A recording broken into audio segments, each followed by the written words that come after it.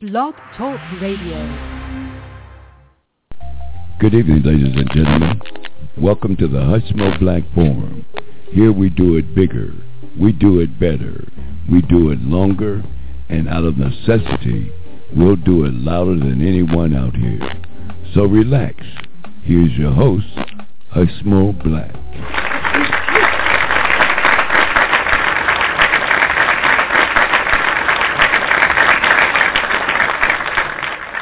Good evening, cyberspace, my Facebook friends. How y'all? Welcome to the Hushmo Black Forum here, June 14th, 2014. We is just so happy to be with you all this beautiful Saturday evening. As always, I mean, it's a beautiful weekend here in the ATL, y'all. I don't know, so much going on here. I was looking at the entertainment section of the paper there. We got all kinds of shows in town and stuff for entertainment pleasure. I guess we need to get out and take in a show. Hey, y'all, welcome to the Hushmo Black Forum, where our motto is to do it bigger, to do it better, to do it longer. And out of necessity, sometimes we'll do it louder than anybody out here on Blog Talk. We don't like to get loud. We like to keep everything on an even keel. Sometimes that's almost impossible, you know, to keep everything on even keel, that is. These are trying times, y'all, as they say. These are trying times. We got a great show for you this evening, y'all. All kinds of. So we advocate on behalf of America's African descent for justice, for social justice. Not because we don't love everybody. No, we love everybody. It's just by extension, we're part of that community. And the Lord knows we need all the advocacy we can get. So we find ourselves hitting there's still a lot of justice to be had, y'all. We are the camp who advocate for a reparation too, by the way, for America's African descent, especially those born prior to 1954 who was directly injured by the separate equal laws here in the country. Including me myself, y'all. Oh yeah, the Hushmo was injured by the separate equal laws, y'all. I was born here in Georgia in 1945.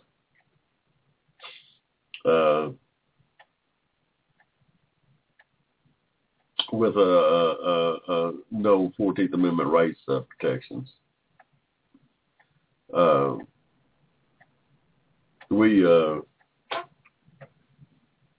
We was injured by that.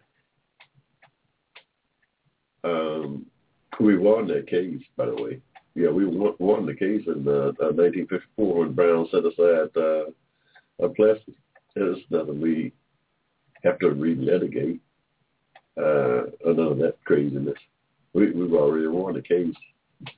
I make the argument in my new book, y'all, Racism and Hate in American Reality. Y'all check that book out. That book is timely, and it's relevant to what's going on here today with this economic inequality debate. Y'all check it out and tell a friend about it. Racism and Hate in American Reality.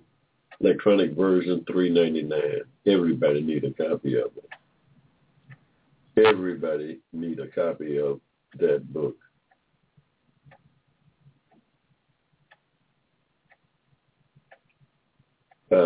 If you listen to the right-wing pundit, they'd have you believe that us lazy black folks just need to get up off our behind and go to work, and everything will be hunky-dory. That's just not the case, y'all. That just is not the case. We have a systemic history of racism that has harmed a whole class of Americans here economically in the country. And the country at large was harmed by these separate equal laws that so devastated my community. And we started, this didn't just started in 1865, y'all. Started in 1865, as soon as that Civil War was over, as soon, 1868 is when the 14th Amendment, as soon as that 14th Amendment was made part of that Constitution, y'all.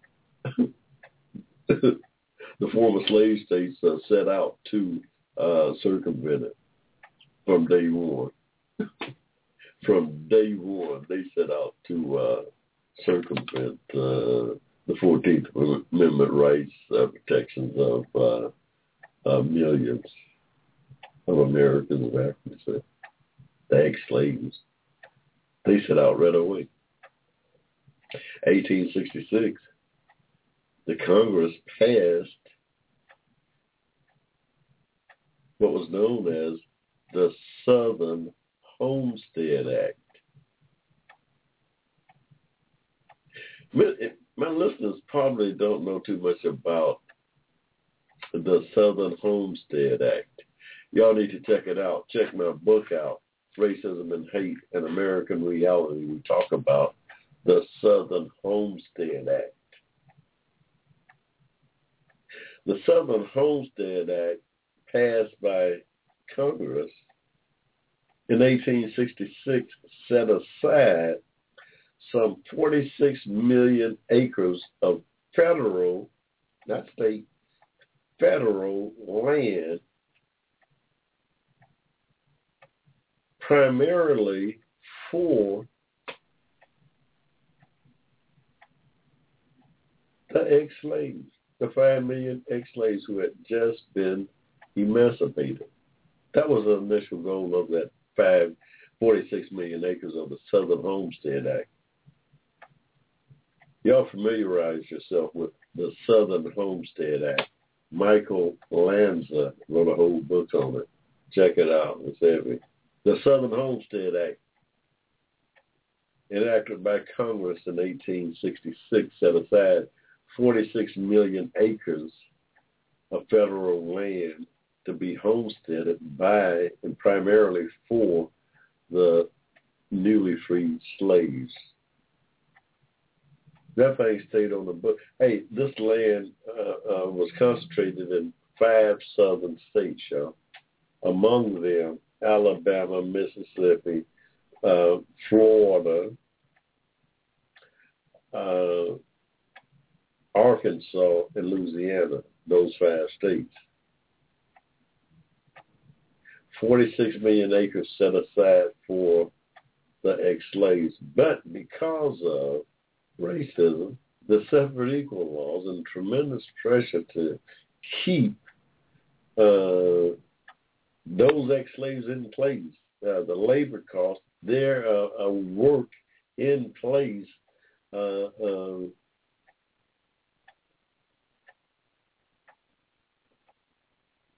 they were never able to acquire that land. From the beginning, and much like this Affordable Health Care Law, the Dixiecrats and the Congress rail against that Southern Homestead Act with everything they had. They, in fact, shut the government down over that issue. They shut the government down over that issue, bringing about the first Great Depression was about shutting down the government by the opposition party. In this case, it was the Democrats, the Dixiecrats, who was railing about the wealth redistribution scheme of the Southern Homestead Act and the 46 million acres that the government was giving, so they contended away to black folks. They shut that government down. In 1874, the greatest depression the country had ever experienced was brought on by that one, primarily by that one issue. After that thing stayed in place, that depression stayed in place too, by the way, for about 9 or 10 years, y'all, longest depression ever the country's ever seen. 1876, the Republican of the North was tired of all the slave problems and all that. They went on, they joined in with the South. Because remember, they had an interest in curtailing labor costs too. The big industrialists in the North, they had an interest in keeping black labor in the South as cheap as possible to keep the cost of their raw materials that they was importing from the South up there to the North to manufacture into all types of goods. So this history of our entries go way back to that 46 million acres. They repealed that law, that Southern Homestead Law in 1876 with 43 million acres returned. Imagine that, 43 million acres returned to the federal government. They, through the separate equal and other oppressive laws on the books and the discrimination against the ex-slaves that prevented the ex-slaves from acquiring the promised land. That's what I call it, that promised land at 46 million acres. Imagine. They really should have allowed those folks to acquire that land. And their problems would have been solved, really. They don't realize it. It's hard to see. It was hard for them to see the forest for the trees back then. But their problem would have been solved. They didn't want black folks assimilating into the society as it was from a racial standpoint. Yet, they want to control their labor cost.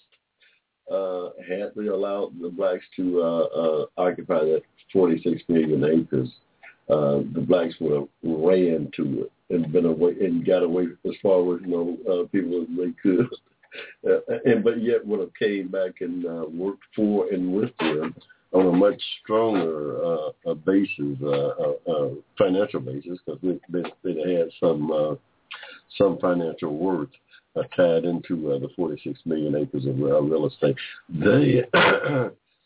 This country made a horrible in not allowing the free slaves access to real estate. And they knew through consultations with the abolitionists prior to and throughout the Civil War that when that thing was over, North won after Abraham Lincoln emancipated those 5 million people, that they were going to have first of all, an education,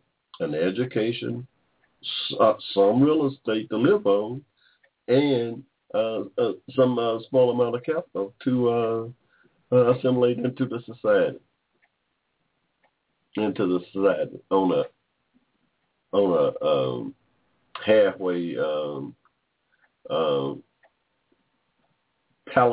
palatable footing with the rest of the society that they knew nothing of. 85% of them was illiterate, coming out of slavery. Had a huge that alone placed them at a huge disadvantage. My people, 85% of them was illiterate. 1865 down in Troup County, Georgia. They didn't know how to read or write. Put them at a huge disadvantage in terms of acquiring some of the 46 million acres that was right next door in Alabama. They could walk to it from Troup County. Troup County in Alabama borders Alabama land, y'all, where some of that property was at, by the way. They could walk to it, yet the restrictive separate equal Jim Crow laws prevented them from acquiring that land, prevented them from acquiring that land, that promised land, that 46 million acres of land, pretty much all of it was returned to the federal government because of racism that the South held toward its own citizens. Yeah, injuring them severely to the point that today we still have this great economic divide, and everybody talking about everything is hunky-dory. There's no such thing as race this and race that. Nothing should be based on race anymore. Except that for 100 years after the 13th, 14th, or 15th Amendment was put in place, your laws based on race took away those protections given by the 14th and the 15th Amendment. Yeah, so, you know, I mean, if you injured me for 100 years, you owe me financial reparation. That's a fact, y'all. We ain't talking about no wealth redistribution here and wealth redistribution there. Fuck all that. We ain't talking about that. We're talking about the state. What the state owe its citizens who were injured by its laws. That's it. Not this group of people over here. I ain't talking about taking money from you, redistribution. You call them what you want. The state injured me. The state owed me. It was the state that bailed Wall Street out and General Motors out. The state did that. Now, one thing about this your money, my money, we the people, this and that, once that state take your money, that's the state's money. That is no longer your money. I'm here to tell you, folks, that money you give to Caesar is Caesar's. Hey, y'all better get it. Y'all better get it straight. That is not your money. That is a government money once it gets into the treasury. That's just a fact. Always have been, always will be. So, yeah, we're looking for reparations from the state, y'all. America's African descent born prior to 1954 belonged to a class of Americans injured by the separate equal laws which be a tremendous economic harm to them. That Brown said was inherently unequal and injurious. We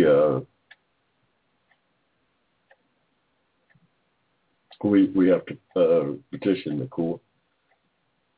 We have to petition the court through the Justice Department, asking for those reparations based on Brown setting aside the separate equal laws codified by Plessy. And I, we know from everything from real estate to jobs to, every part of society we were injured by in. So yeah, we there's no statute of limitation though. Oh no, you can't have no statute of limitation on genocide. People died. Hey, people died during that 100 years of political and purgatory that was in play from 1865 to 1965 to some affirmative action, all that crazy stuff that went on after Brown. They didn't even have the heart to enact the laws that Brown put in place, y'all. They couldn't have did no affirmative action, nothing if Brown hadn't set aside all the stuff that it set aside. How do you think the affirmative and voting rights and all that junk even came about? Because the Supreme Court said that you had tucked away 14th Amendment rights away from a whole class of Americans based on nothing but the color of skin. That's just a fact, y'all. That's just a fact.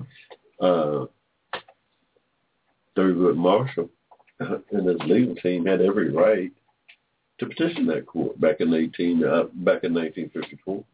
Had every right to petition the court for financial reparations on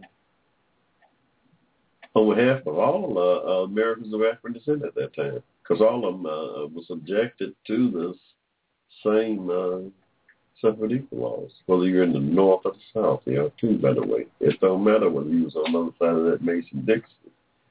Oh, no. Hey, it don't matter whether you was on the other side of that Mason-Dixon.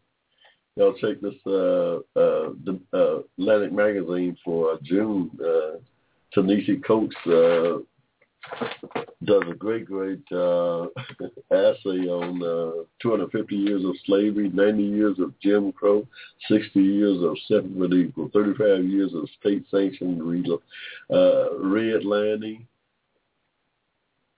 is the title of his article on the case for reparations in the Atlantic magazine. Y'all check that out. That's heavy. It's a microcosm of my story that I'm telling my family and millions of stories of people who were injured by the state, who was injured by the state through its laws. Yeah. Now, 250 years of slavery, we, in Racism and Hate and American Reality, we zero in our advocacy for reparation on just the 95 years after the Civil War, yeah. The years following that where they took away our 14th Amendment rights, preventing us from economically achieving, including taking away the 46 million acres, separate equal stuff in the workplace, the school place, and throughout society, the real estate carrying ons and things of that nature. We base it strictly on that. Just the 90 years of Jim Crow. That's what we base our reparation on. Like a lot of folks, and we need everybody, everybody who's advocating, look at slavery as part of that reparation thing. I don't. I turned the slavery over to the man upstairs. I think he pretty well wiped that record clean with the 600,000 people that died. The 600,000 folks that died cleared that slate. Cleared that debt. And that's just my mind. That's my thinking. The 90 years following that, when they took away my 14th Amendment rights, I argued that those injuries that occurred during that time. But slavery, one of man's worst inhumanities toward his fellow man that the world's ever seen, y'all. One of the worst inhumanities to man's fellow man that the world's ever seen was a chattel slavery that existed here in this country. You can't find a parallel nowhere in human history. That's just a fact, y'all. That's just a fact. And this thing is still a problem now. It's still a problem now, y'all. We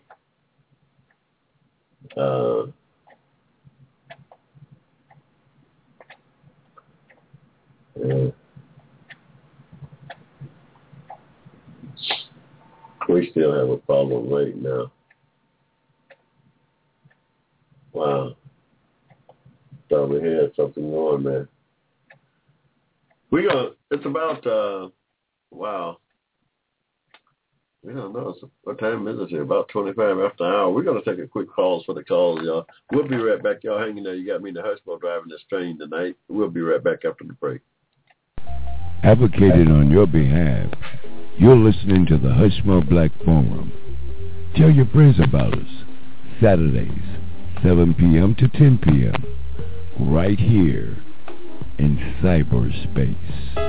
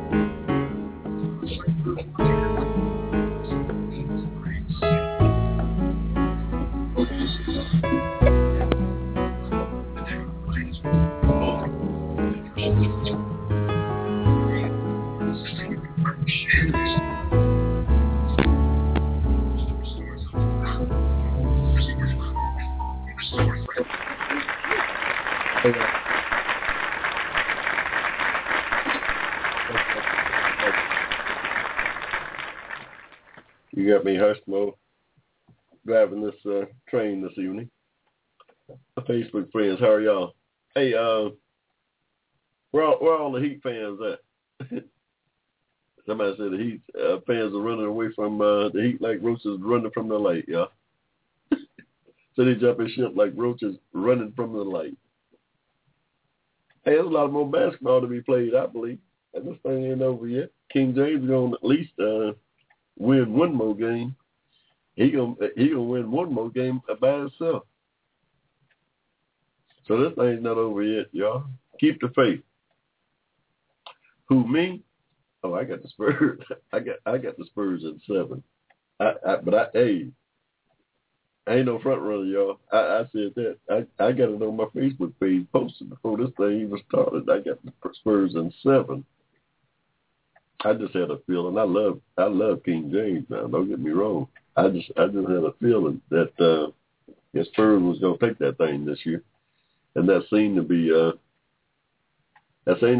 what's going to happen.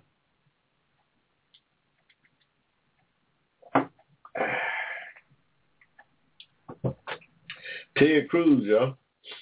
You know, Senator, the junior senator from Texas, Ted Cruz. He renounced his Canadian citizenship again. I don't know why he keeps renouncing his Canadian citizenship, but he did it again. His guy who claimed to not even knew he was Canadian until he read it in a newspaper. Hey, y'all. Senator, the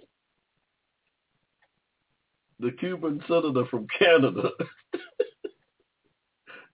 didn't even know he was a Canadian until he read it in the paper. He said, "Oh, he lives in Texas somewhere now."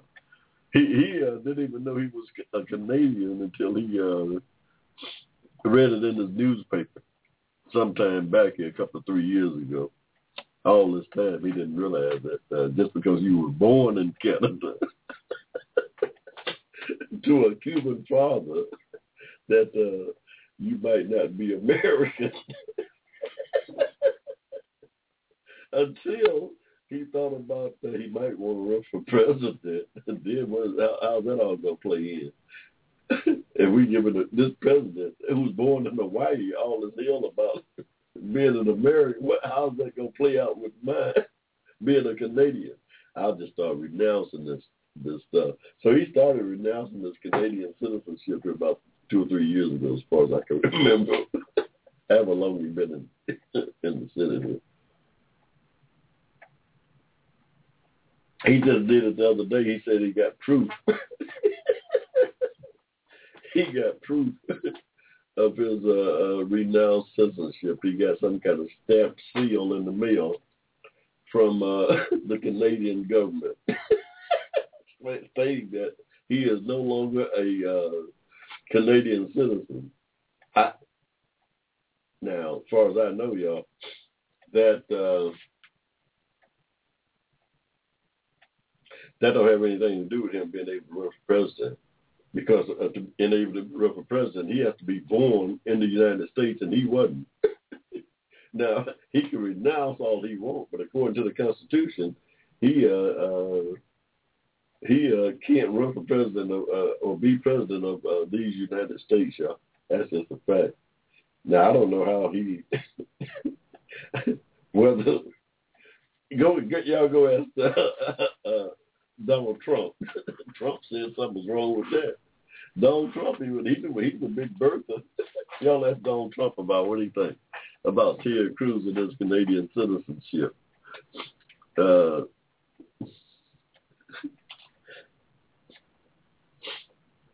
talking about an implosion within the Republican Party, y'all. This thing is getting crazy here with Eric Cantor, one of the most powerful Republican politicians in government, the majority whip in the House of Representatives, the Barack Obama in chief, got beat in his primary there in Virginia with practically nobody voting, with about 15% of the voters turning out to vote. He got beat by a nobody. I can't even think of the guy's name. Brady or the Brady Bunch. He got beat by, and threw a big monkey wrench in the Republican Party here. John Boehner's halfway happy and halfway scared. He don't know which way to do. Boehner blew up his big monumental deal that he had with the president. He would have went down and should have went down as accomplishing a great deal of Speaker of that House. John Boehner, had he made the deal with the president and not backed away from it, Eric Cantor was the one that blocked that deal from going down, y'all. John Boehner would have been really looked at differently in history had he been able to work that deal out with the president. But the blocking chief lost his bid. He was cramming to be Speaker of the House, Eric Cantor. Here's a guy so arrogant that on election day here this past Tuesday, he was not even in his district. This guy was not even in his district in Virginia, y'all. He was out of state, somewhere in D.C., raising money for some other candidate halfway across the country. This is how arrogant this guy was at. His posters had him winning that election by over 65%. Trouble is, didn't nobody show up to vote.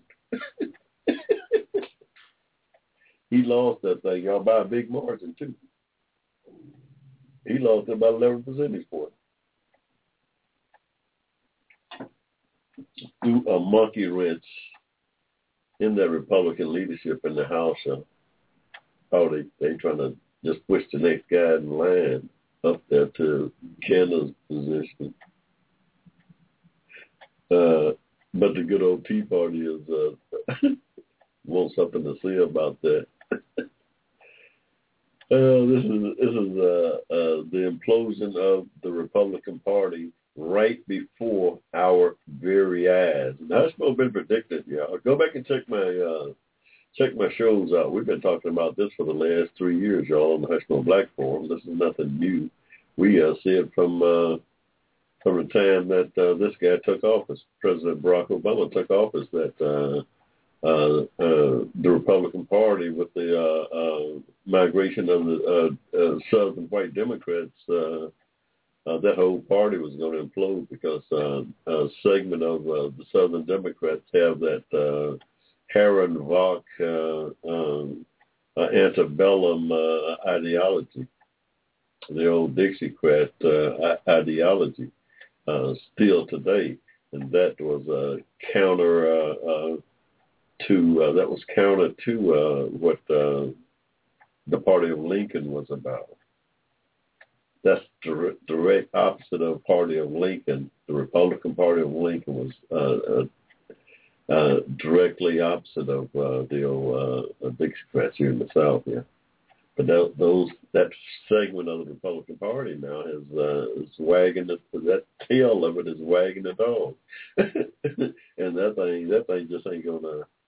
It just ain't. That's a marriage made in hell, y'all. That's a marriage made in hell. That thing it's just not gonna work. It's just not gonna work. That got too bad. It's just not gonna work.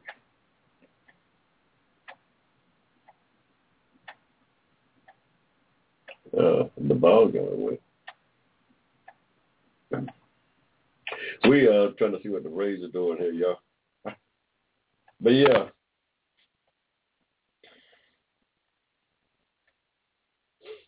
Big news. We don't know how that thing's going to play out, but it's got to impact the 2014 elections, y'all. Oh, yeah, it's that big. The Canada lose is going to affect that whole shake-up there in the House. Now, imagine that. The voters of Virginia chose to, rather than send back the second most powerful politician in the Congress, with a rookie and nobody to start all over again, rather than to see this guy. This guy's supposed to be to the right of Canada, and this Canada was blocking everything the president did. What is this guy going to do as a rookie with no power? He won a 435 and low on the totem pole, by the way. He can't do nothing. cannabis majority whip. Now this guy gonna come in there minority of everything. So I don't know. This thing's gonna. Hey, I think the Democrats can take back that House and keep control of the Senate. That's my prediction. I think they're gonna take control of the House and keep control of the Senate, because anybody with any sense can see that the Republicans are not about governing, about moving the country ahead. They're about nothing but obstruction. That's what they're about, obstruction. Obstructing anything that this president is trying to do, whether it's good for the country or not. Now they've have to suffer some of the consequences for the bid that they made. They have to suffer some of the consequences. That's what the way it is. We predicted it. It's not a new. We predicted this. We certainly did. Go back and check my show out. How in the world can you tell me that the Republican Party can coexist with the Dixiecrats? It's impossible, folks. This is not science. You don't have to be no genius to see that thing can't work. When you got the whole South in cahoots with the Republicans, the slaves. Does that sound right?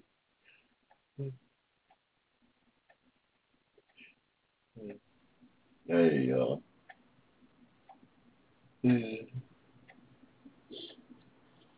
But yeah, that Eric Cannon defeat, that's going to throw a huge monkey wrench in that Republican Party leadership thing there. I'll make no mistake about it. Make no mistake about it. That's going to throw a big monkey wrench in that Republican Party leadership there, y'all. This thing here, it's going to drag out, too, throughout the 2014. Hey, one good thing about it, they ain't got time to be dogging the president out. They got less time to be dogging the president out. They got stuff to worry about themselves. President got enough on the table, though, yeah. This crazy stuff in Iraq, ISIS. ISIS is on the march. What is that about, yeah? What is that about? President said he ain't sending no boots back over here to get involved in no kind of ground conflict. I don't blame it. We out of that place. Should have never been there in the first place, y'all. Hey, we should have never been there in the first place. Now the Republicans trying to say this president did that and this. We should have never been there in the first place. Dick Cheney and George Bush got us into some place we should have never been. And it's a mess. And it's been a mess for thousands of years. And it ain't no easy solution to it. Stop it. All right. Ain't no easy solution to it. That thing might blow up over there, y'all. You got the Sunnis.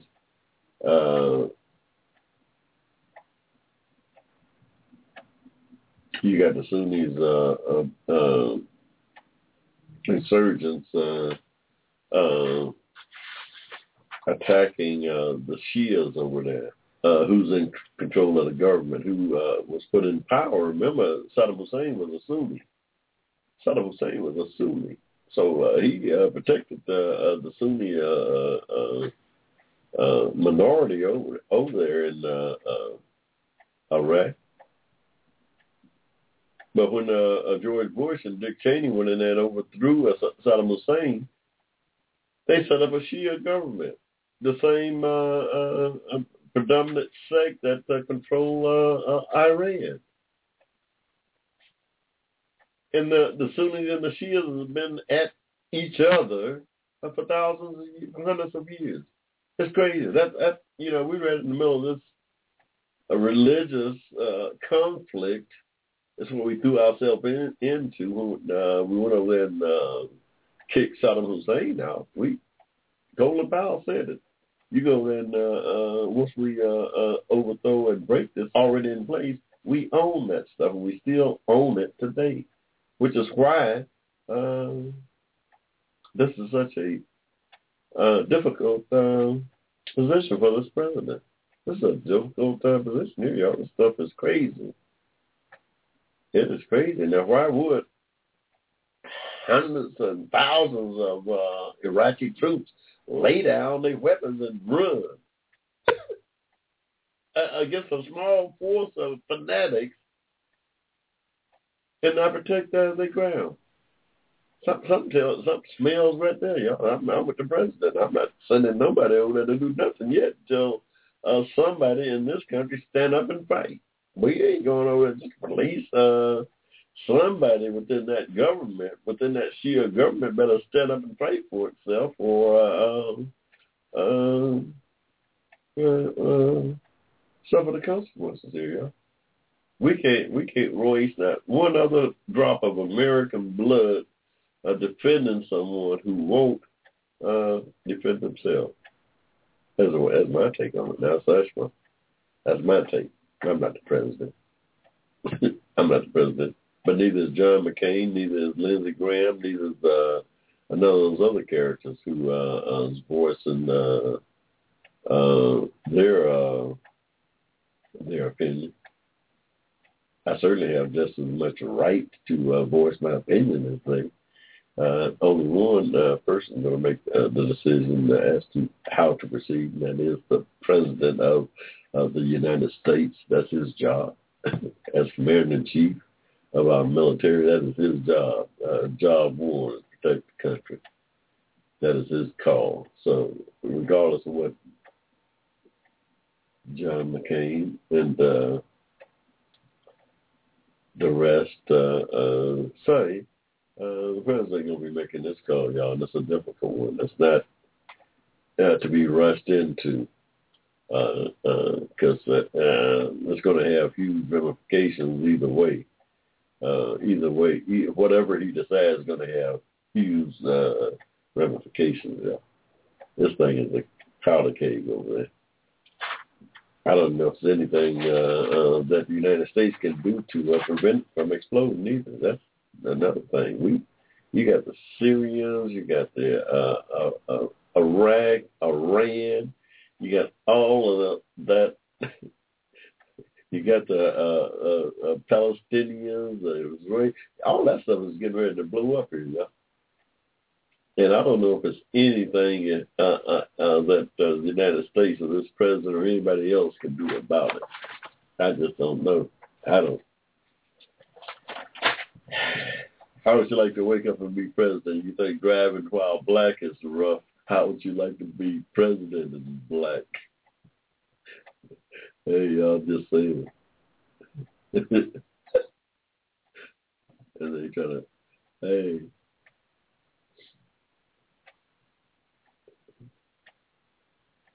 Yeah. We got him in our prayers, though, that's for sure. And he need all the prayers he can get, y'all. This president, pray for him. Pray for the president, y'all.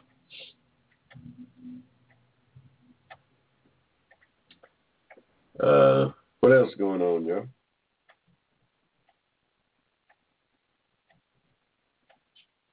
Oh, by the way, that loss by Eric Cantor, the first time in 200 years that the House Majority Leader has lost a primary race, y'all.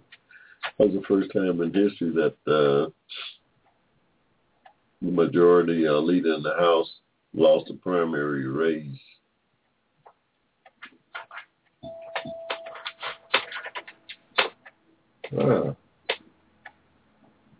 Yeah, we something's just crazy. Something's just crazy going on, y'all. Something's crazy blowing in the wind. Something's crazy.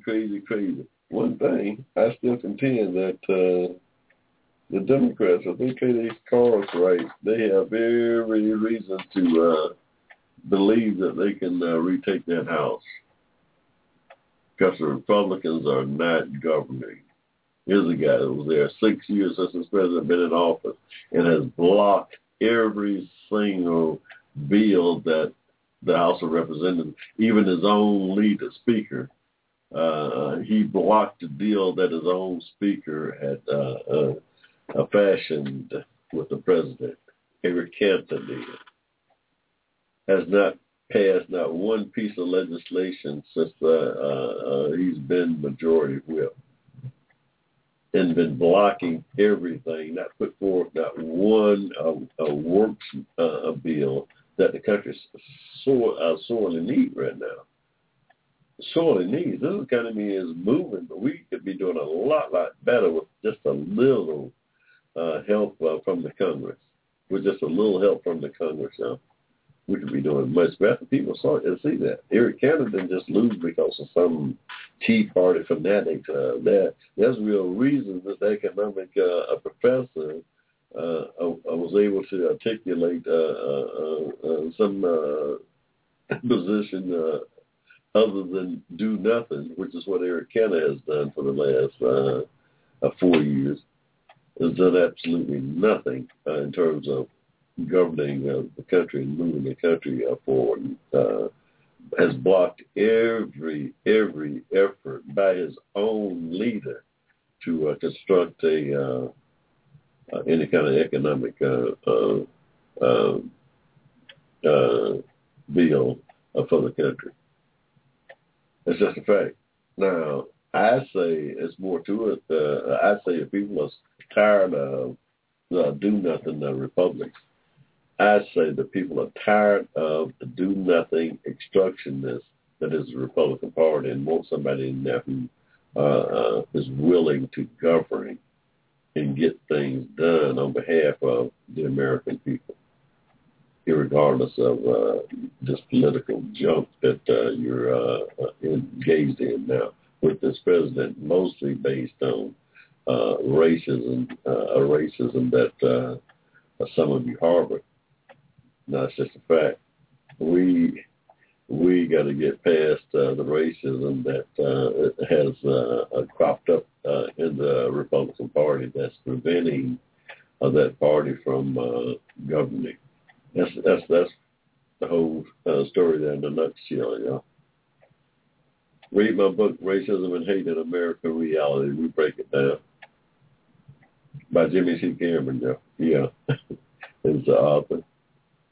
Y'all check it out. Tell a friend about it. Racism and Hate in American Reality. It's timely.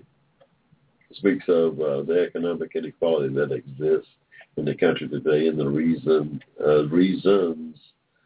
for this divide.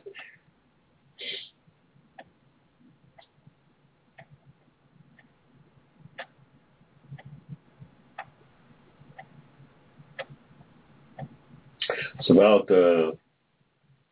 5 minutes till, y'all.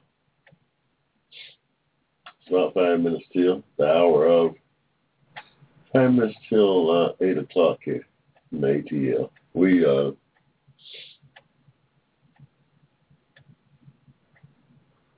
trying to see what's going on in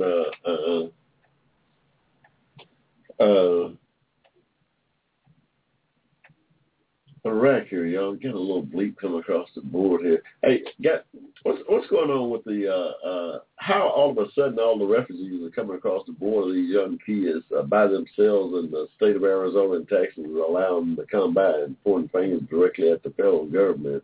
Why is not the states and everybody crying talking about these states' rights? Why is the state of Texas and the state of Arizona allowing people to come into the border, across the border like that? That's my question. First of all, what is going on with that?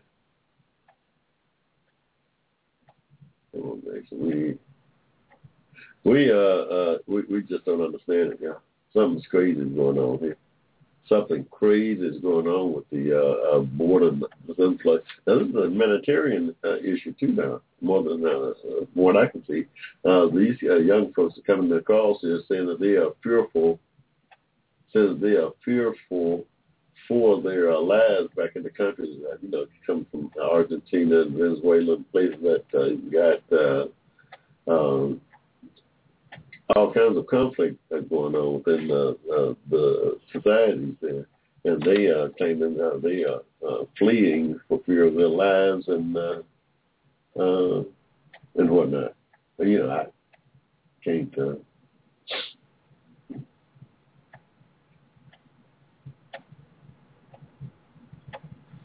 I can't speak on it because I'm not that familiar with it.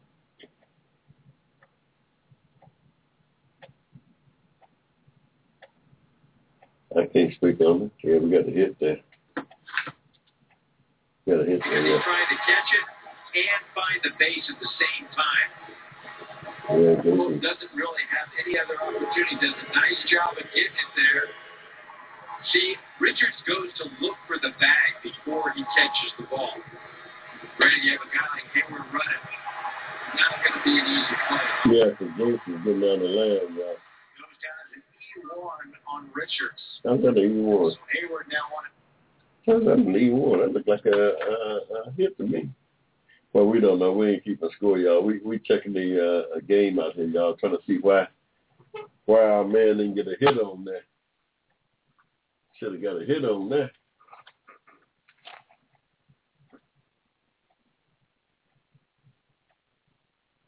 He should have got a hit on that. There's no guarantee he's going to make that play. I think they'll go back and change that. Hey y'all, welcome to the Hushmo Black Forum,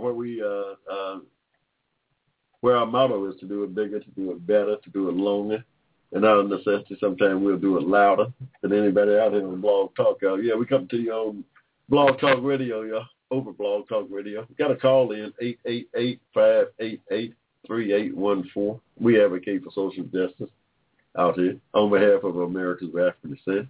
Not because we don't love everybody, we do. We just happen to be a part of that community, and by extension, find ourselves advocating on their behalf.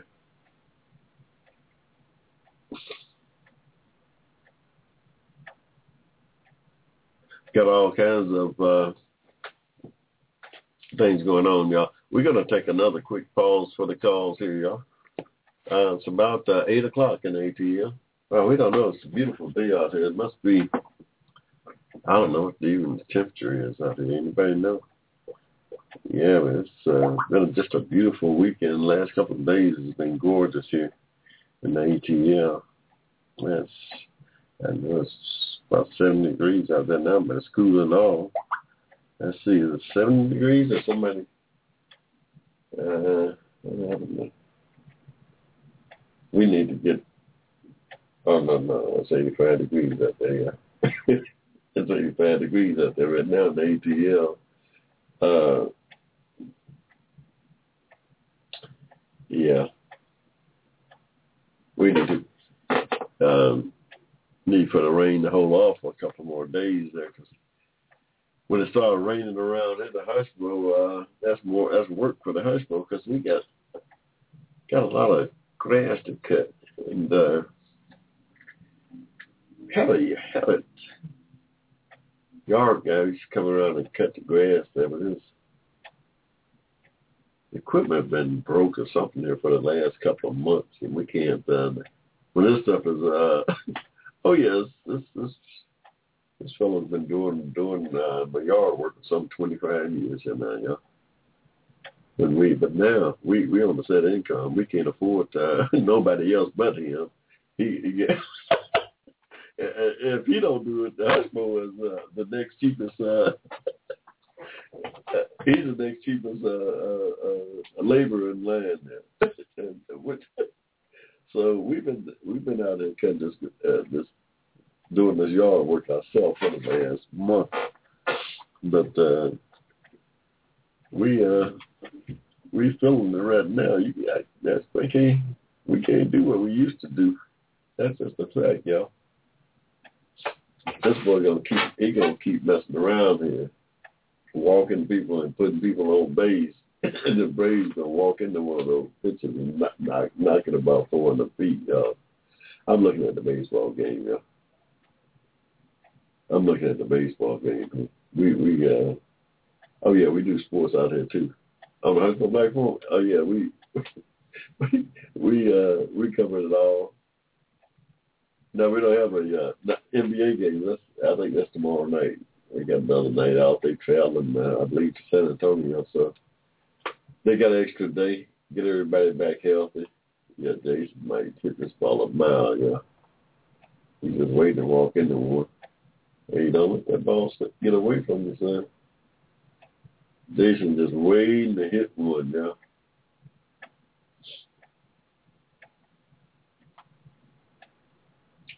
He's just waiting to hit one. This would be a good spot. This would be a good spot to jump start us. Yeah, I can watch baseball. A lot of folks can't watch it. It's slow. It's a slow game. We just had a golden chance to get away from us there, y'all. It's a golden opportunity wasted there. Got to put solid wood on that ball.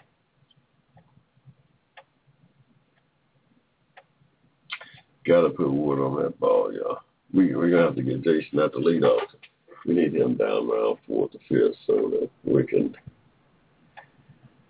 Yeah, I think he's a little more solid in those situations, I believe. We got to get that offense cranked up, y'all.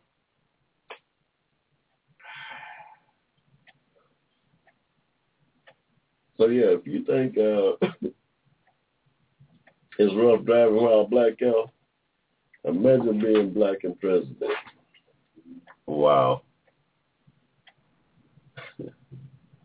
Imagine being black and president. I got this book, y'all, The Man. The Man was written, I guess, sometime around, 1964. The Man, I think, who played the part in the movie? It's an old movie, that's it. The movie, I don't think I've ever seen it, but it's about this fictional black president back in 1964. Can you imagine a president being black back then?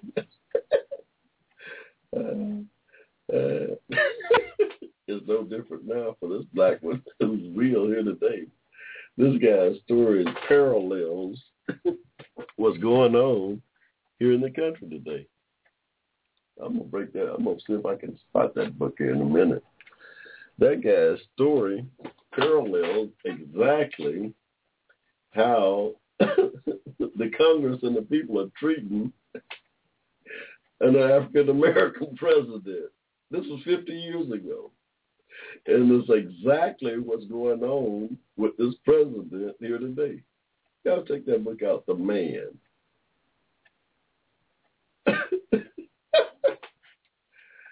This thing is so prophetical, it's crazy. Prophetical. Prophetical, is it? It's crazy, y'all. It tells the story of what they're doing to the black presidents today. Hey, y'all, we're going to take a quick pause for the call. We'll be right back. Y'all hang in there. You got me to Hushmo. Advocating on your behalf, you're listening to the Hushmo Black Forum. Tell your friends about us. Saturdays, 7 p.m. to 10 p.m. right here in cyberspace.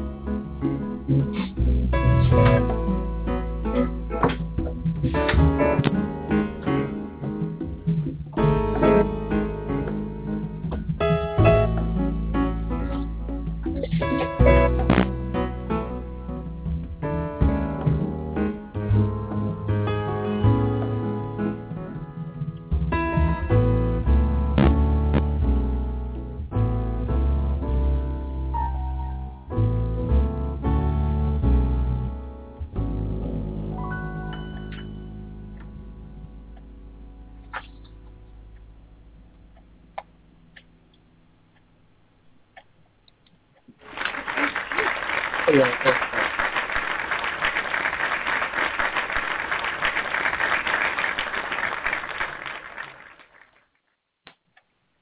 back to the Hushmo Black Forum, y'all.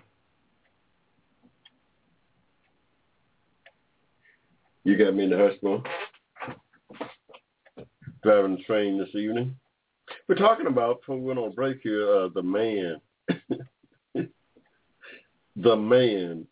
This book by Irvin Wallace is the author of it. The Man, y'all. Let's see. This book came out. Let's see. This book, I've been had this thing around here for years, and I just stumbled back into it here.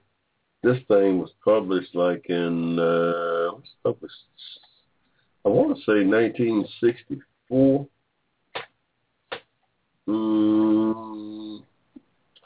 want to say 1964.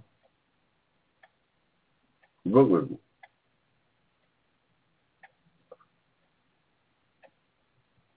I want to say 1964 this thing came out, The Man. I'm trying to be sure.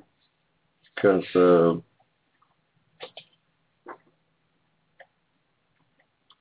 The Man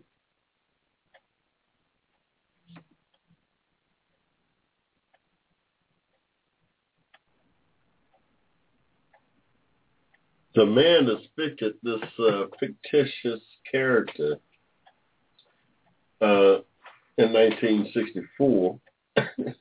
This fictitious character who wound up president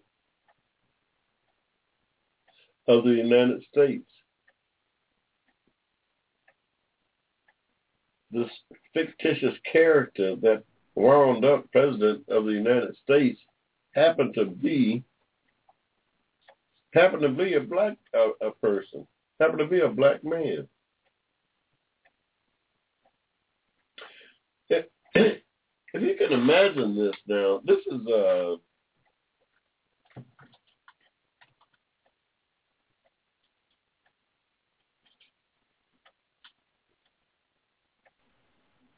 this black fictitious character in this novel by Irvin Wallace, written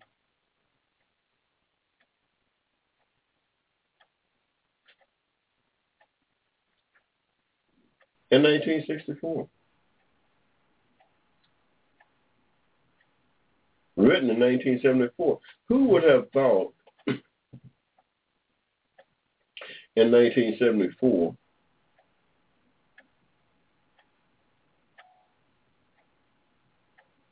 that a black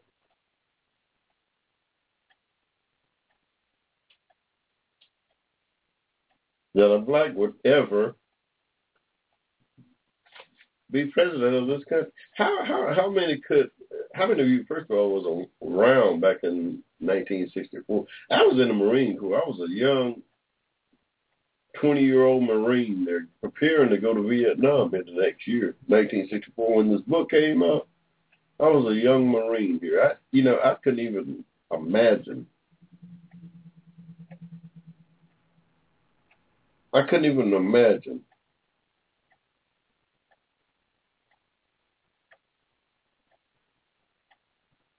that a black would be president. This guy, Irvin Wallace, in this novel, he was inspired to write this thing by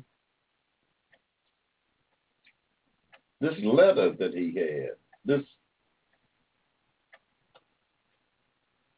In the foreword of the book, he explains that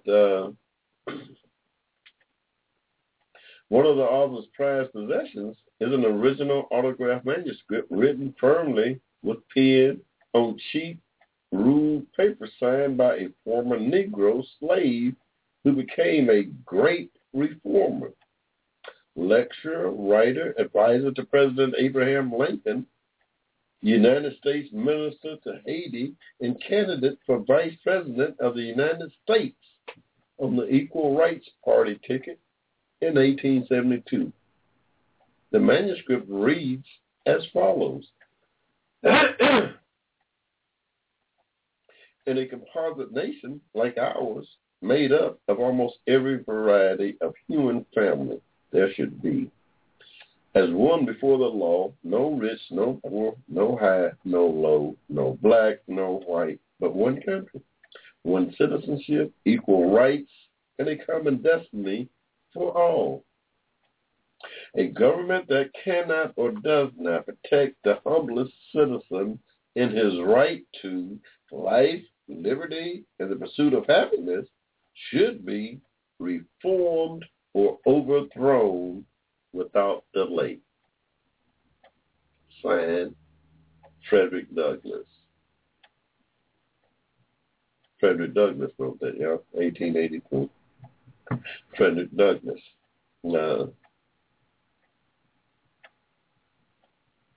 So there should be no rich, no poor, no high, no low, no black, no white, but one country, one citizenship, equal rights, and a common destiny for all. That's the way it should have been, That's the way it should be. Unfortunately, it did happen that way. So this guy, Irving Wallace, was inspired to write this fictitious novel about what it would be like if a black man ever got to be president. And in this book, The Man, written in 1964, this senator from Illinois, Julian Dillman. Is it Dillman? Is that it? Julian Dillman.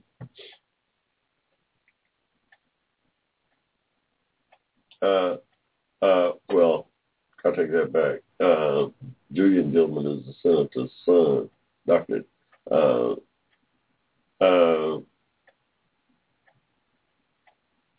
Senator Dillman from Illinois miraculously become president of the United States by default. The president died, the vice president. When the president gets killed, the vice president was dead. The Speaker of the House died. And him being pro tem of the Senate ascend to the office of president. He had, in fact, been appointed senator in Illinois to serve out somebody else's time, and as fate would have it, wound up being president of the Senate and wound up being president of the United States back in 1964.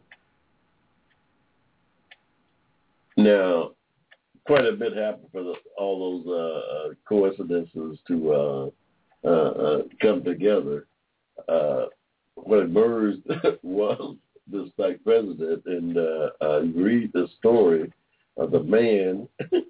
It foretell the story of Barack Obama and how the Congress and how the public would react to a black president. Yeah, he prophesied it back in 1954. What is that, some 50 years ago? The man, it tells the story of exactly what would happen if you ever got a black president in that office. And now here today, we have a black man in that office, and it's going down exactly as this author predicted that it would be. Racism has raised this ugly head to act as an obstacle. Douglas Dillman. President Douglas Dillman was confronted with this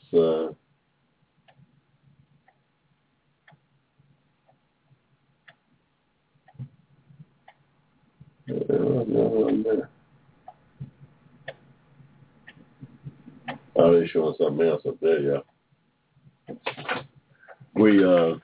Douglas Dillman, he was confronted with the harsh reality of ingrained racism was. This is 1964.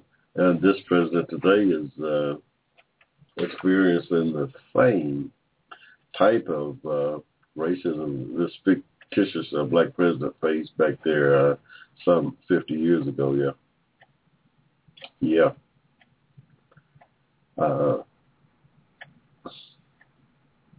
It's just amazing how this book parallels what's going on in the country. Yeah, it's just amazing how closely it follows what's happening here.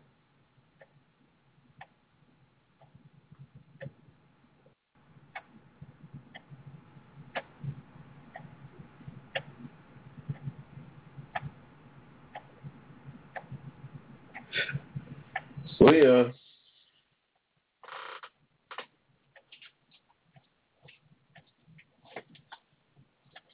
hope that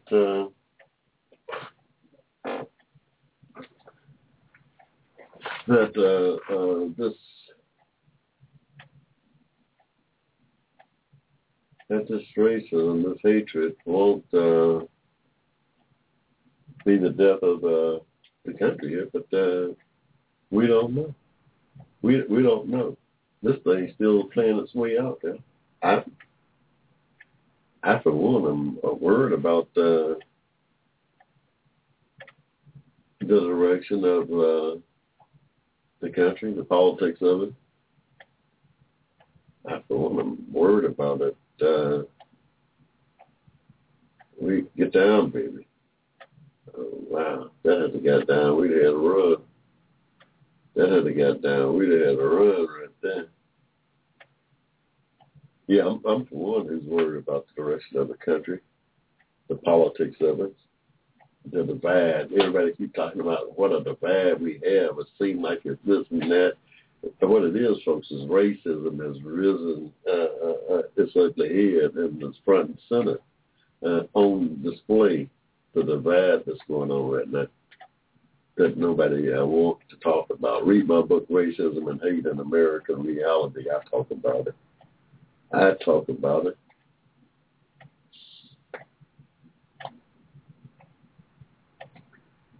That's what's going on, folks.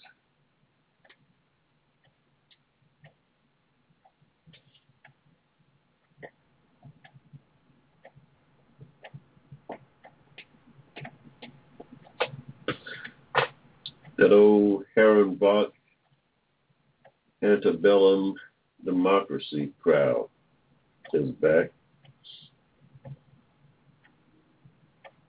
It came back alive, yeah.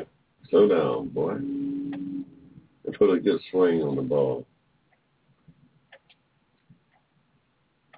My goodness.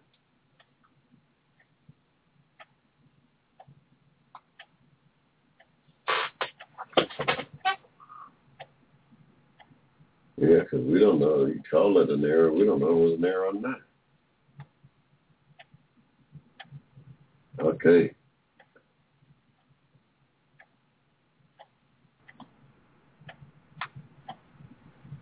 Wow.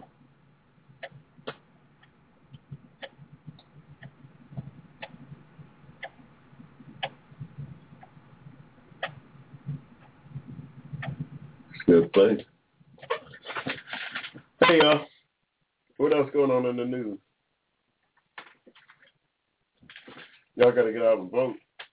You Democrats got to get out and vote. This is a serious election here, 2014. I will urge all our Georgia listeners to get out and support Michelle Nunn for senator here in Georgia and Jason Carter for governor here in Georgia on the Democratic ticket this November. Our vote is going to be critical in both of those races. We need a Democrat here representing our interests in the state. That's not a black and white thing. We have a Republican government who's denying some 600,000 Georgians access to health care by not expanding Medicaid. We have a governor who's denying the citizens of this state access to federal dollars that they've already paid into the federal government and denying them access to health care, affordable health care. Yeah. That's just a fact. That's nothing short of government suppression of the citizenship here. That's nothing short of government suppression, yeah. By not allowing 600,000 Georgians access to affordable health care is nothing short of government suppression of its citizens. Nothing short of that. We have got to get out and vote to correct this injustice. Black and white, y'all. This ain't no black and white thing here. 600,000 Georgians, a lot of over half of those folks are white. So we're not just talking about some black and white thing here. Those 600,000 folks who don't have access to Affordable Health Care Act, affordable health care comes in all stripes of colors, y'all.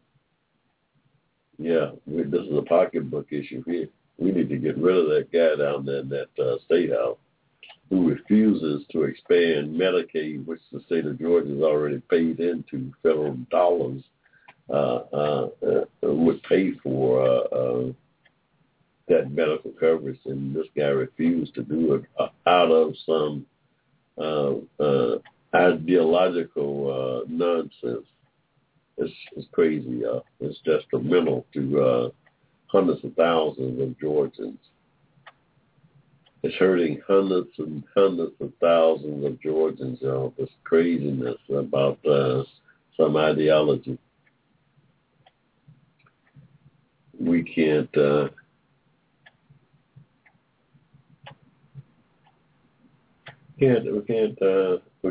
that. We've got to overcome that.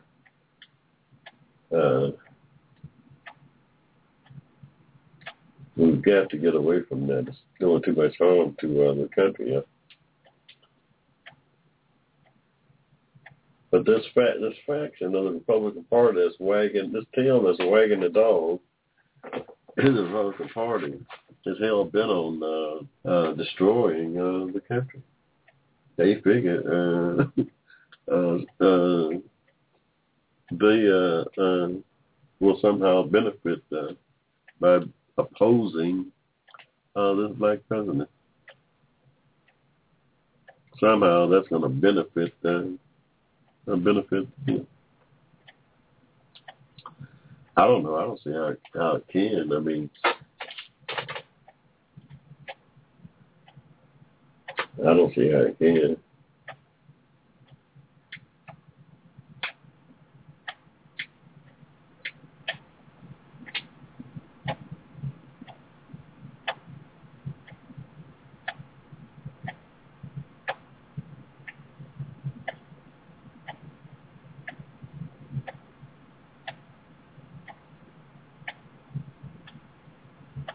Save. We're trying to figure out what's going on with this crazy baseball game. And we got 2 or 3 things going on, 2 or 3 months going on,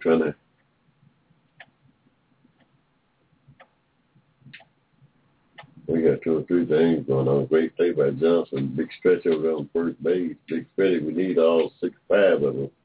He got up and got down on it.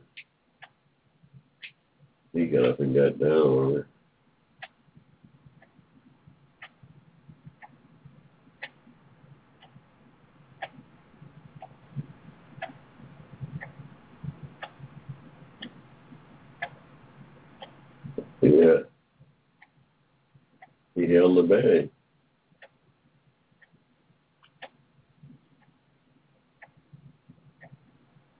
Yeah, that bag strike right there.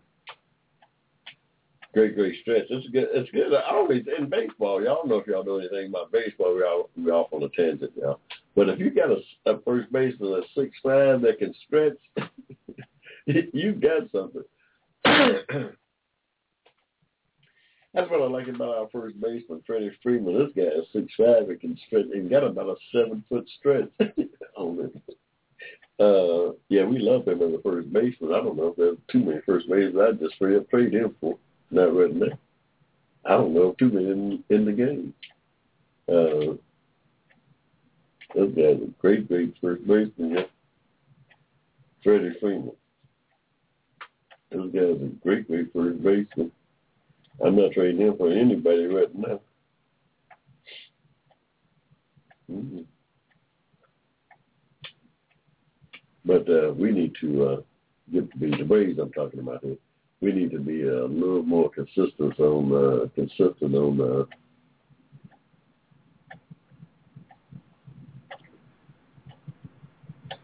offense. Yeah, we are way too inconsistent for me.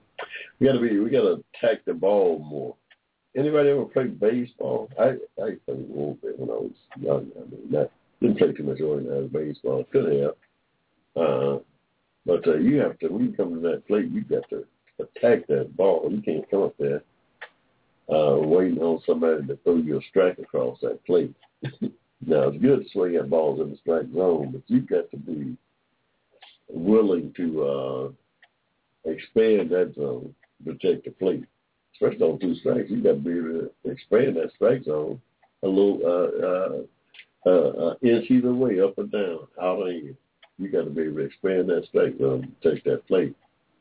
And today, some of these young players just not able to, it appears, to expand the strike zone. They all waiting on that ball to come over the plate, but then what they can see as a strike zone thing with that. The umpire is calling a lot of those things that they think is not a strike, and they're striking out, looking at the ball come back. It might be outside. But the umpire, you got to be able to protect that plate, whether if it's outside, go out there and foul the ball off. Players don't do that no more like that. Man, when I was coming up watching Hank Aaron and the folks, Hank would foul off 9 or 10 balls on strike 2, and rather than he foul off 2 or 3 ball protecting the plate, and they don't have that skill no more. They don't. I don't know what happened to the young players. They lost some of the velocities that the old players had. Now they want to bomb away. They waiting for the ball and the one pitch that they can hit out of the farm. I like that person, average hitter, person who's going to hit 300, try to hit 300, and the home runs will come. If you just take your normal swing, taking the plate and getting your bat on that ball, try to hit 300. And you'll get that share of home run. You'll get your share of home run.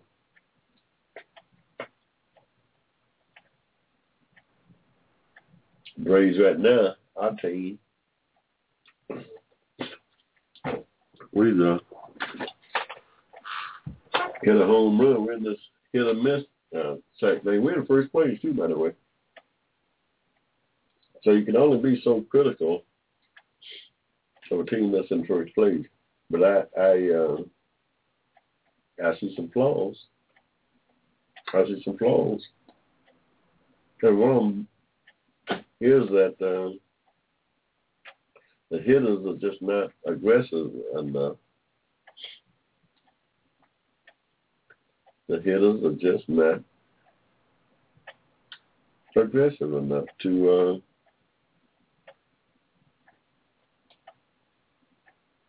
my liking. Hey, Hushmo back for him.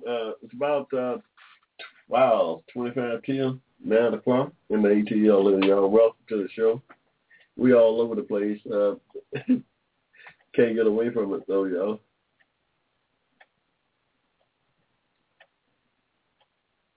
What's going on in the country, out of the country, and everything is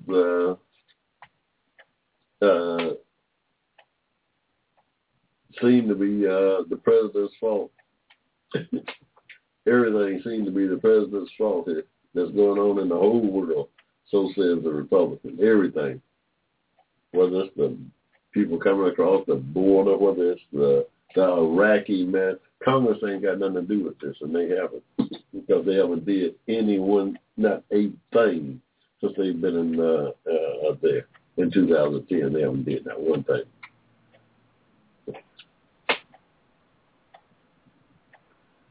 They have not did not one thing, not this Congress. So I think the people are starting to wake up because they got rid of one of the top leaders there in Eric Cantor, the blocking in chief majority whip in the House of Representatives. They got rid of that guy. Oh yeah, they got rid of that guy.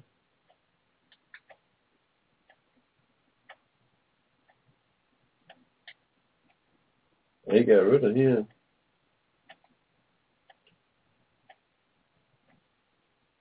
Oh yeah, good hit right there.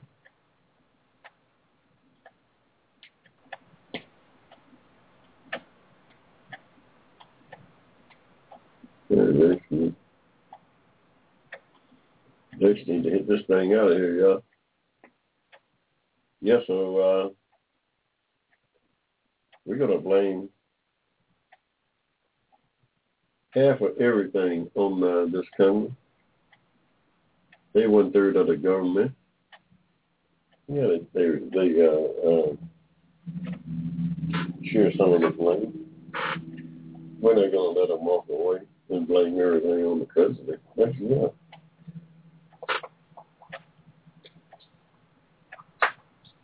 Come on, Jason, get the bat off your shoulder, son.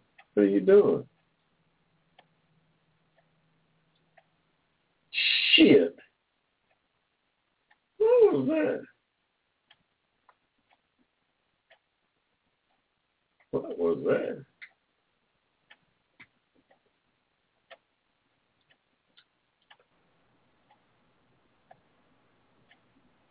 The hell was that, Jason?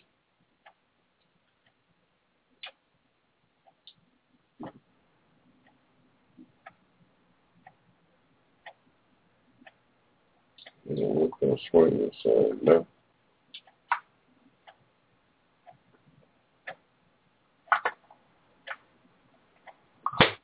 Yeah, we need a change up there in Washington, y'all. Just November. We need a change. That Eric Cantor thing was just the prelude of the change that we need. We need to get rid of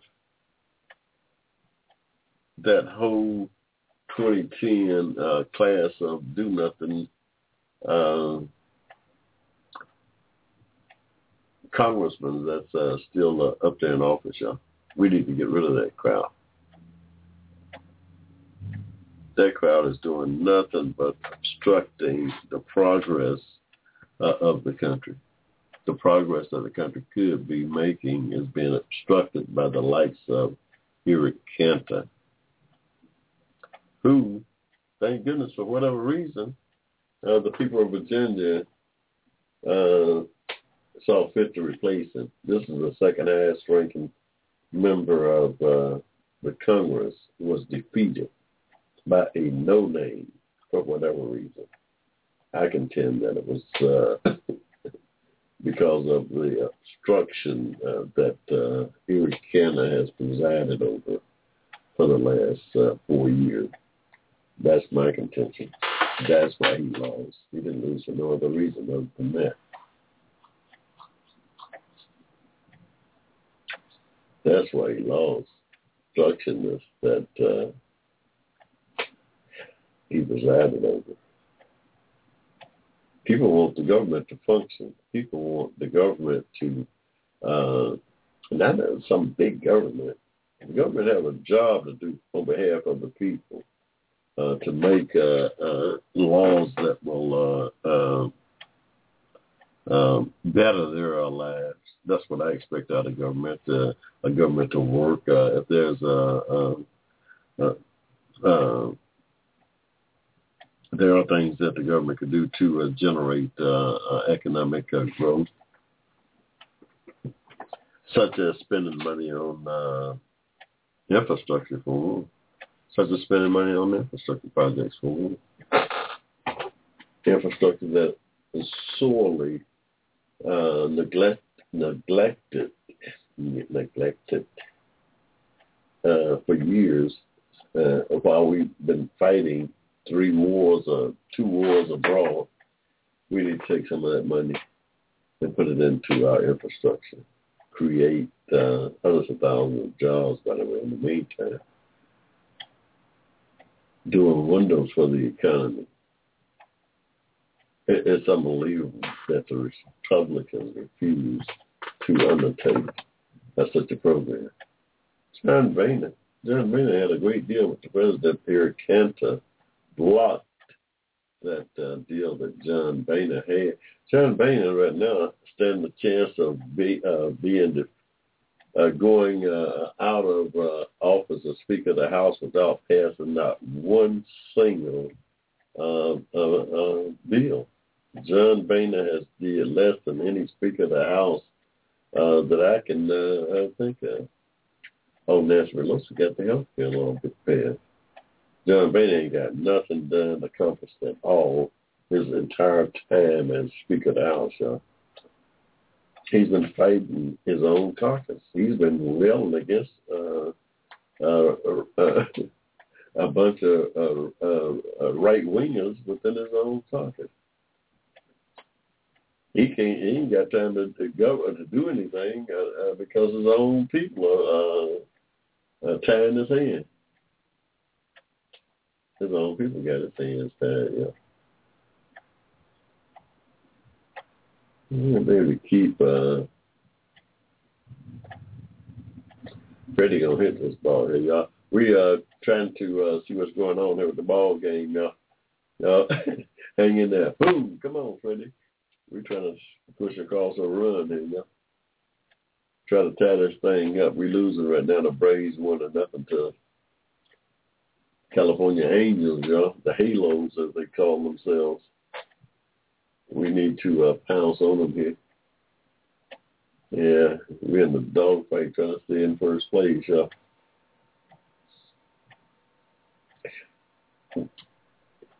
But yeah, President's got a plate full right now, y'all. He's got a plate full, and then he has to deal with the shenanigans of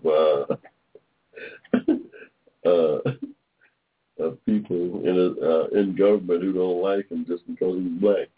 He's got to deal with that phenomenon. He's got to deal with that. Yeah.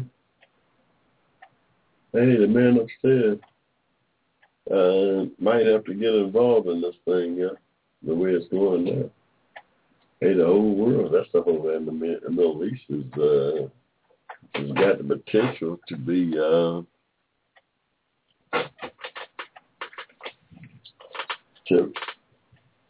it's got the potential to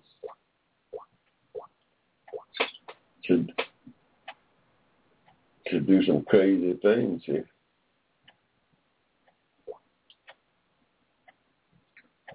It's got the potential to drag us right back into this crazy war that we thought we was out of.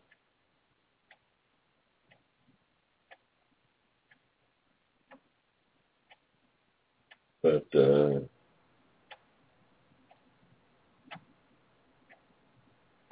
we haven't got out of it.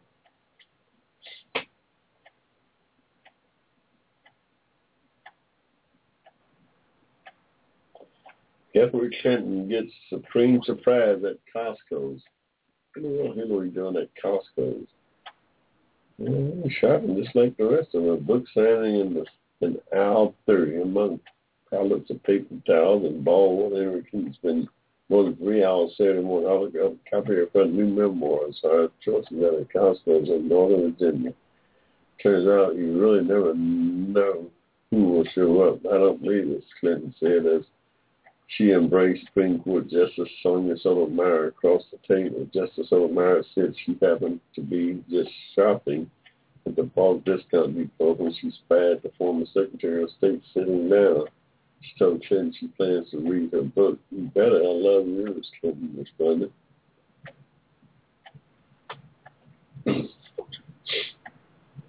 Come on, Justin, hit that ball out of there.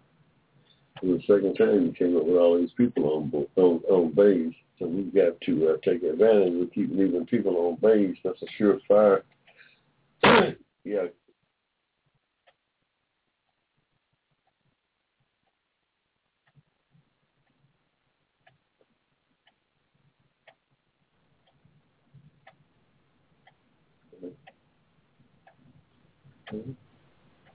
Well, yeah, this event Hillary was at was in Northern Virginia there, just a book signing.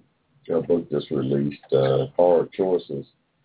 She has drew some 1,000 folks there at the Costco stores, including Congressman John Lewis and Sonia Sotomayor, the Supreme Court Justice, just happened to be in the store. She said she just happened to be there. I'm going to make sure she knew that Hillary would be there. And that made an appearance. Yeah.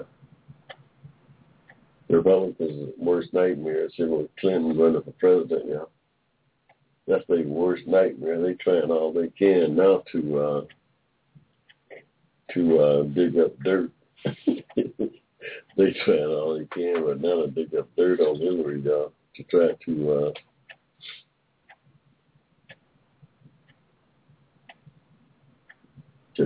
to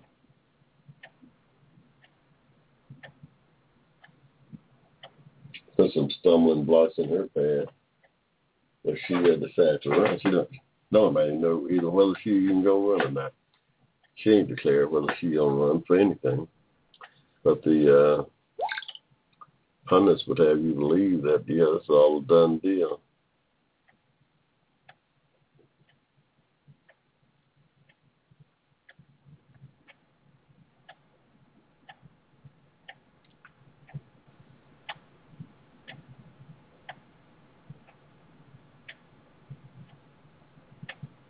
$18.99. That's what she wrote for her memoirs, y'all. Yeah, well, the Hushmo. Eventually, I'll get probably the electronic version of it. We can get an epic story.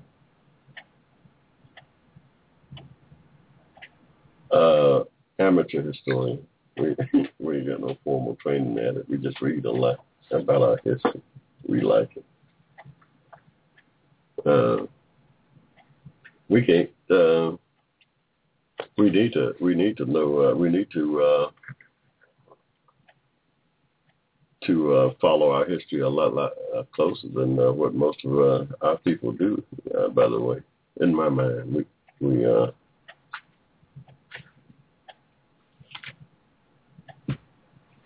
some of the craziness that has gone on in our history. We need to know about. We need to talk about.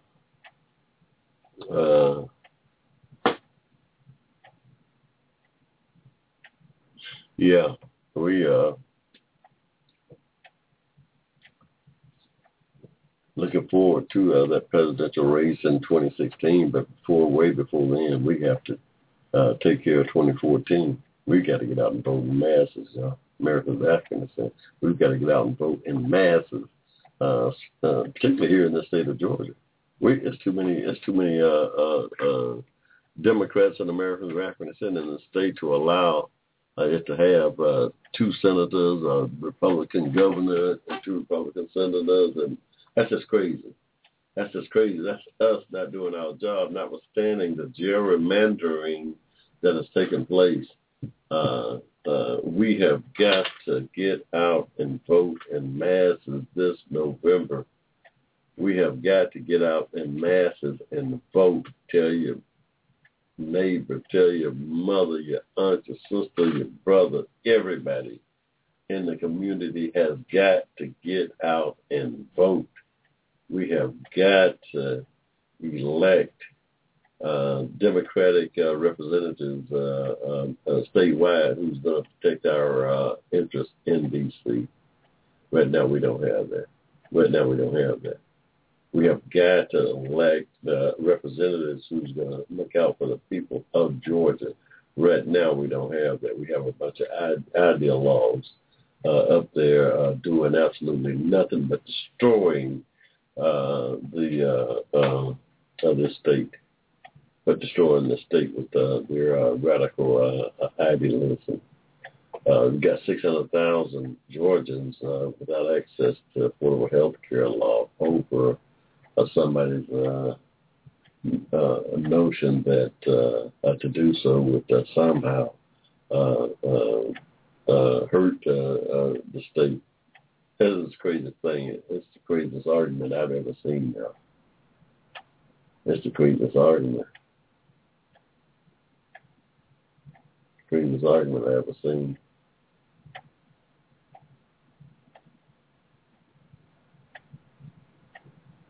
We have got to get out and become a part of the conversation. Yeah. We've got to participate in the conversation. Why is it that this government, this Republican state house down there, ignoring some 40% of its citizens or more? Some half of its citizens have been ignored by this Republican led government we have in the state. This government we have here in the state, y'all, depriving millions of Georgians from receiving adequate health care. We got that one.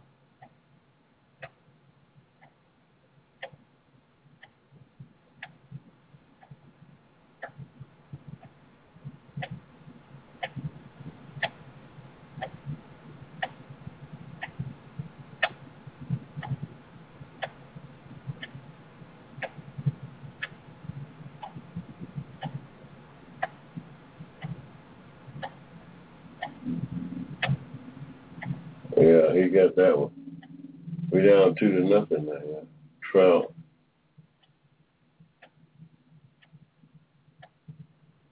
Wow. He just clock more. That's just 2-0. We got a long ways to go, y'all.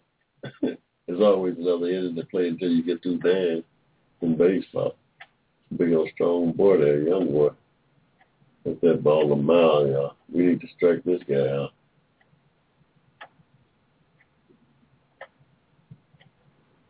Was that another one? Albert Pujols? Or 3-0. See, we done lost shit. We done left 6 guys on base. We done left all these folks on base, y'all. That's what happens in that game. Hey, y'all, welcome to the Hushmo Black Forum. You got me in the Hushmo presiding over this forum. Y'all know what a forum is? A forum is a place where the people gather to do the business of the people. That's what a forum is. That's what we do out here. We provide a platform for our people to gather to advocate the people's problems or to address the people's problems. We provide a platform for that. The 90% in our community who's never or seldom heard from, we'd like to think we provide a platform for them to get their message out. We'd like to speak on behalf of those folks, or advocate on behalf of those folks in our community who seem to be the least among us in the society. We advocate on their behalf for social justice. That's what we do out here on the Hushmo Black Forum, y'all.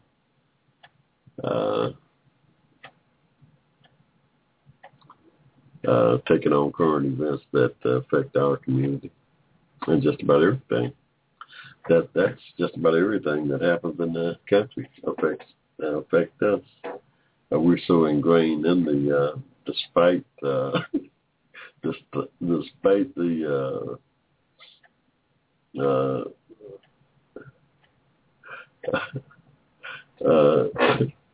anti-amalgamation doctrine that